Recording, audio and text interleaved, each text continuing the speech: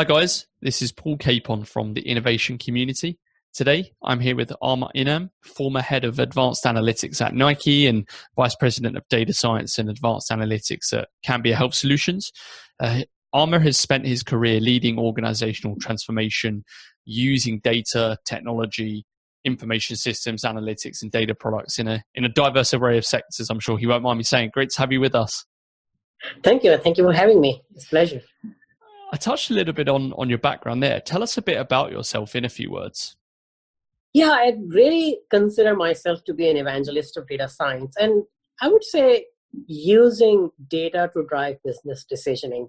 Most of my career had really been around that. And I got a bug for that when I was in grad school. And I got the chance to work on research with the National Science Foundation Research Center at Texas A&M University. And we were really doing some really interesting work around improving participation and performance of women and minorities in higher ed science and engineering programs, and just being able to utilize data to understand perceptions and behaviors and attitudes and then figure out ways to transform. And it was just fascinating, and I just got sucked into it from there on. And when did your professional career start in the field? That kind of really started, and then I had a small stint at it. National Instruments, back in the 2003, actually, we were building neural networks to understand different consumer paths and interaction behavior on their digital portals. And we were way ahead of the time. And from there on, went into banking, Wachovia Bank at that point. And what was unique about that bank is that it led with consumer centricity. And in fact was rated consistently year after year as the number one bank in the country for consumer satisfaction. So again, ahead of its time. I mean, we're still seeing a lot of the people are talking about lifetime value and consumer centricity and this and that, but we were already championing that, and all of our business strategies were centered around that. Mm. And you clearly come across as someone who has a passion for the space. What really interests you about working with data? For me, data is really the language or the currency of our society. Like, granted that is captured. It tells us everything about who we are, what our attitudes and perceptions are, how we interact, all of our interaction impacts and societal biases and everything, right? If it's captured well, it's there. It's a life story of our life of human life in a way. And what I enjoy about that is just that the frame of mind that it's us, it's humans, right? Data is us. And getting into that, then we can learn so much about ourselves and then figure out how best to use that data for the right uses. And I'm a huge proponent of ethical use of data and ethical use of AI. And then from that perspective, like, what can we continue to do with the data to augment human life? And then that in a nutshell continues to drive my passion around it. Yeah, and I think whether people are using it to improve manufacturing processes or to help people and to make people better, as long as they're not using it for nefarious purposes, it can be a really, really powerful tool. What are some of the major successes you've achieved over your career? Yeah, I mean, just so many. It's just been over 20 years of career, right? But at a high level, one of the first, I think the first microsegmentation in retail banking, my team, we built it back in Wachovia. We built, when I was at Quero, ESPN's fan engagement strategy and ESPN.com's, essentially their entire fan engagement strategy in association with driving the engagement on their digital platform. So that was fascinating work. Did fractional attribution, response attribution. Again, people are still talking about it. Back almost 7-8 years ago for Green Mountain Coffee.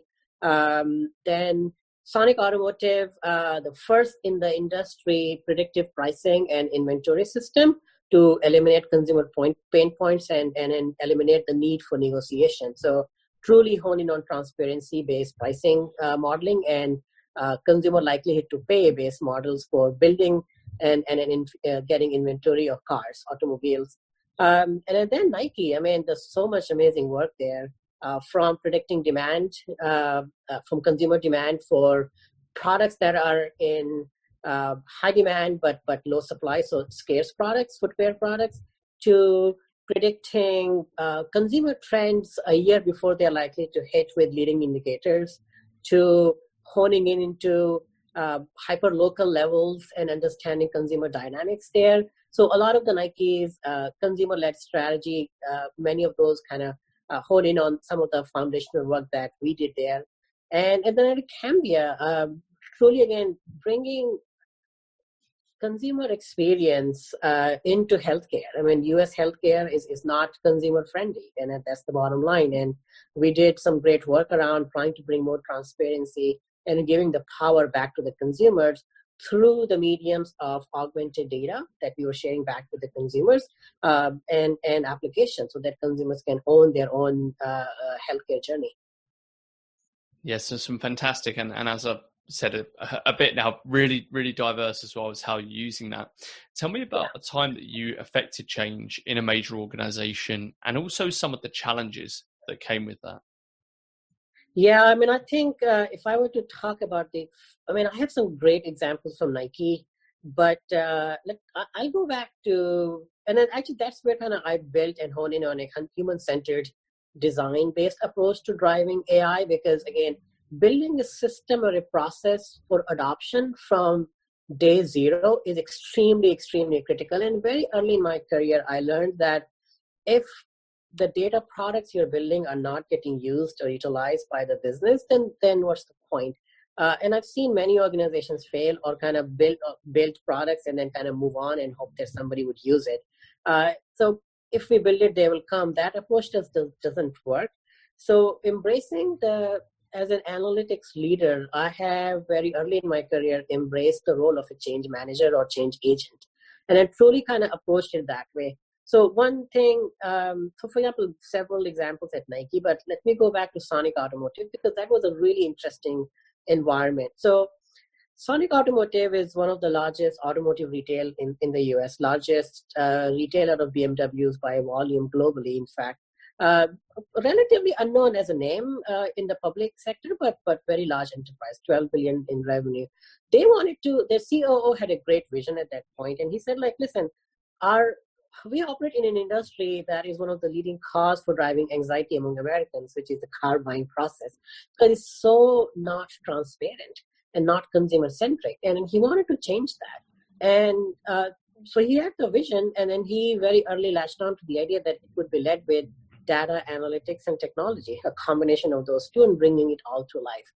And at the end of that, the moment of truth really was the car sales folks, right? The sales force themselves, and many of them didn't come from technically detailed background and high school diplomas and stuff. So mathematical concepts and all can be extremely tricky, and especially if you're changing process. And it's an industry that has a muscle memory of how it operates in the US, right? So we wanted to change that muscle memory of the organization itself. So that took a lot of effort in education, going into the field. Again, human centering is critical. So we actually went, even my analytics teams and data scientists, we actually went and spent days in the field with the sales folks, just understanding and seeing them work, understanding what they're doing, how they talk to consumers, observing the consumers.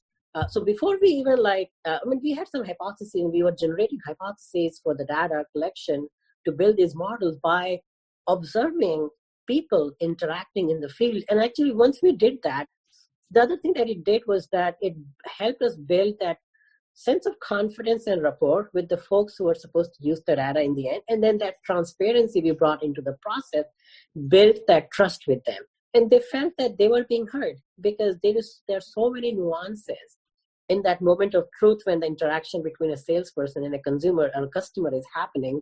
Not all data gets captured. So being able to be part of that, right, helped us out. And then when we built the initial models, and then some initial models are generally pretty crappy, and we ran it with them, and then we showed them the factors that were coming up important, and they felt respected, and they felt heard, right?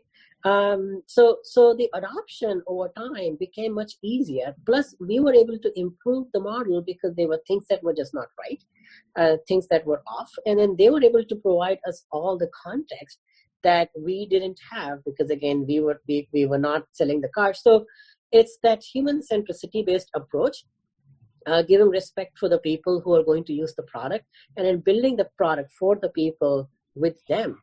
And in the end, the transformation that we drove with that was tremendous, because we were also able to show them not just how this new process is going to be good for the business, but it's also going to be good for the consumers, and it's going to help sell more vehicles and then better margins over time.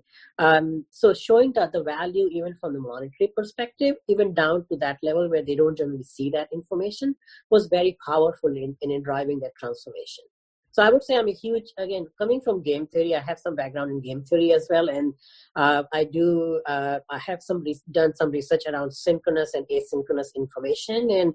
And in this case, to build that trust with the end users, we really had to synchronize information across every touch point to build that sense of trust, to drive that transformation.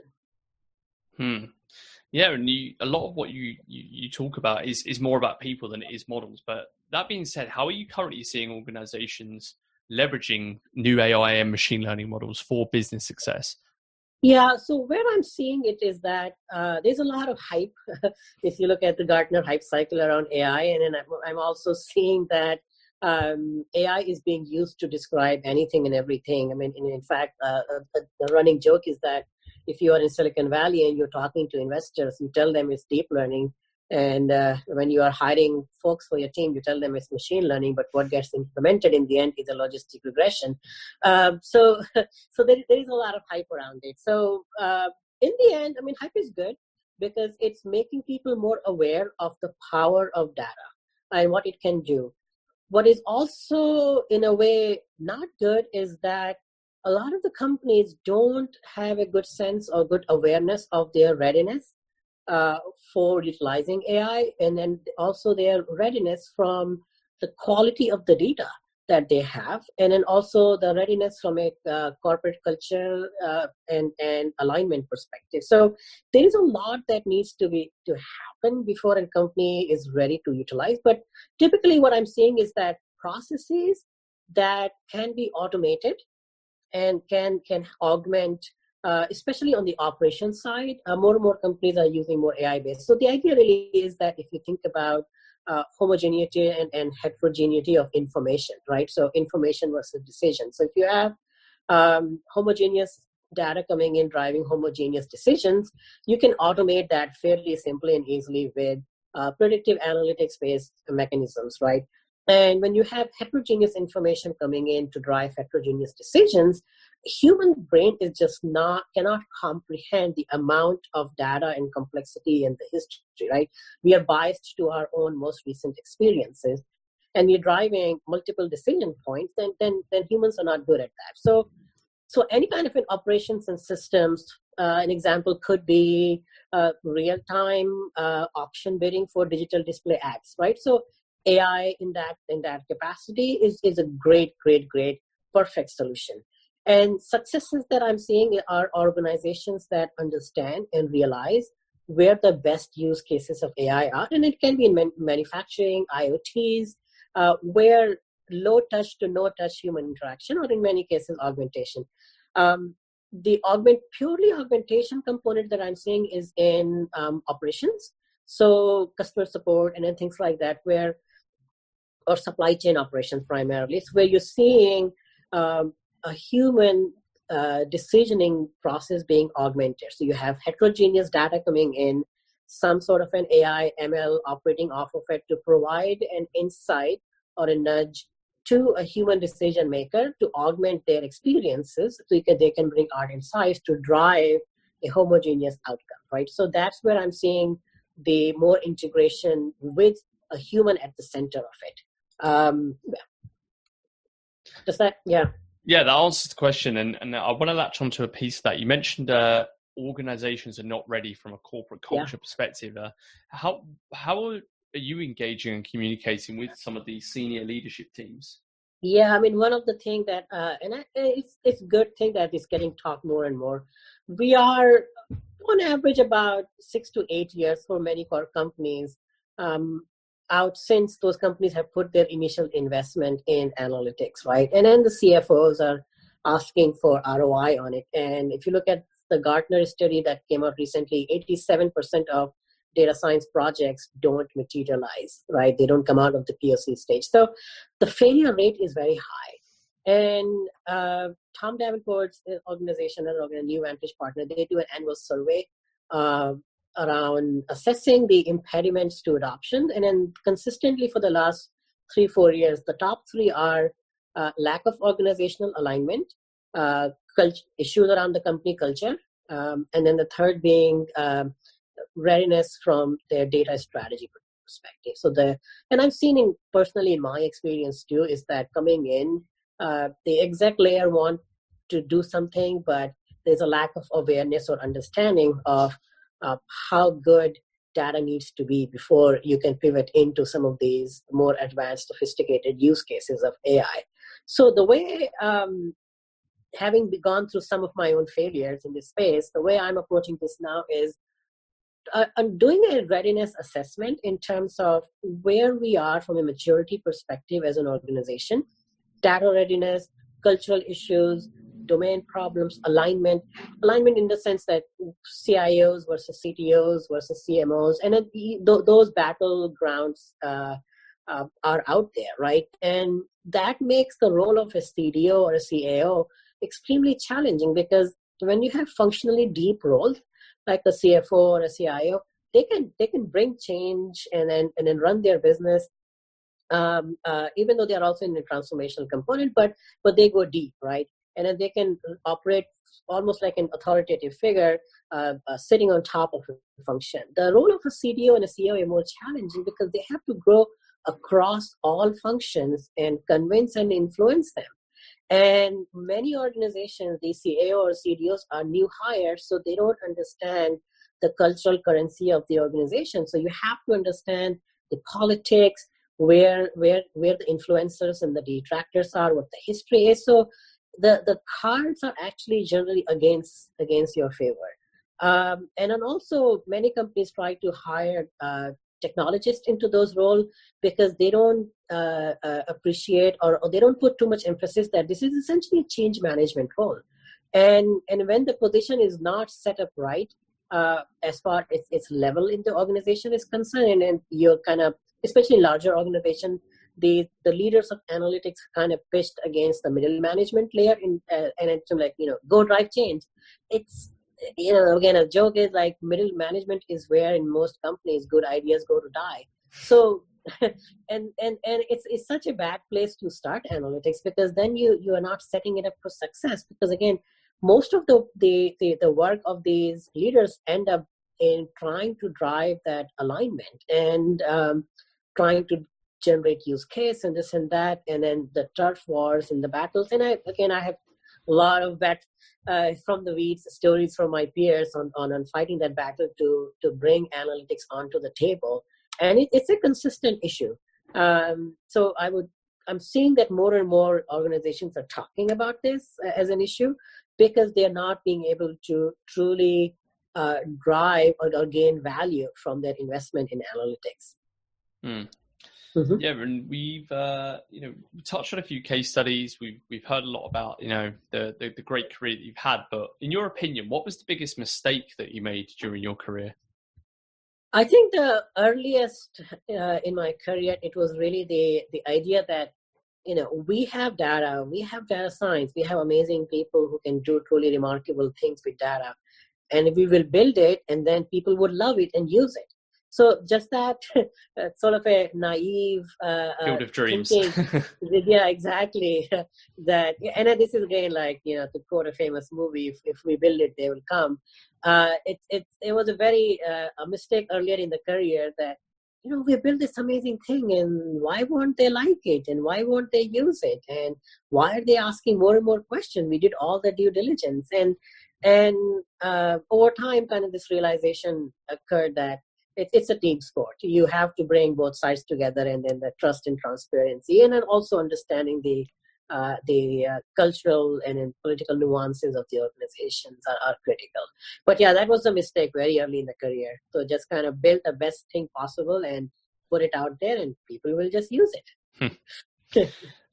And that sounded like that's a conclusion that you came to through self-reflection and throughout your experiences. Yeah. What's the best piece of advice you ever received externally? Externally, I think the best piece of advice I would say is, and it still is, that be humble. And I know this is not an AI or a technical advice, but humility is extremely critical, because coming, if you come to the table, I mean, as an engineer, my background is in engineering. I like to believe that I can solve any problem, right? But again, coming to the table with humility, in the sense that we don't know everything, and we don't have answers to everything, and we need to bring people together, and we need to listen more, talk less, because with listening and then bringing that sense of humility and vulnerability to the table, and then be able to speak with people and connect with people as people, really ends up making your AI and ML people-centric. Because in the end, the purpose of AI at its most foundation is to augment human lives. And if you don't bring human or people-centricity into it, we will not build products that will be driving the change that AI has a vision for. Mm.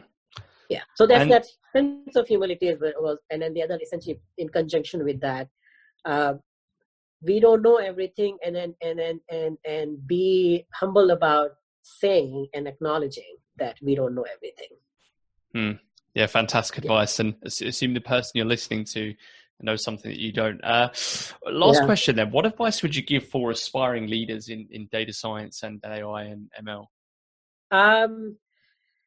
So from the leader's perspective, and again, it's the same message. One is, it's one of the Nike's maxim is close to that, and it's really the master the fundamentals, right? Master the fundamentals. It's so critical. And what I see is, and I learn more from failures than successes. That's just the way I am, and that's kind of how a lot of my dialogue with my colleagues and peers and friends have been. It's kind of collectively learning from our mistakes, and really what we see are failures around when the data and science or analytics leaders are flying too high, to where they lose a sense for what they represent, right? So which is the voice of objectivity and the data.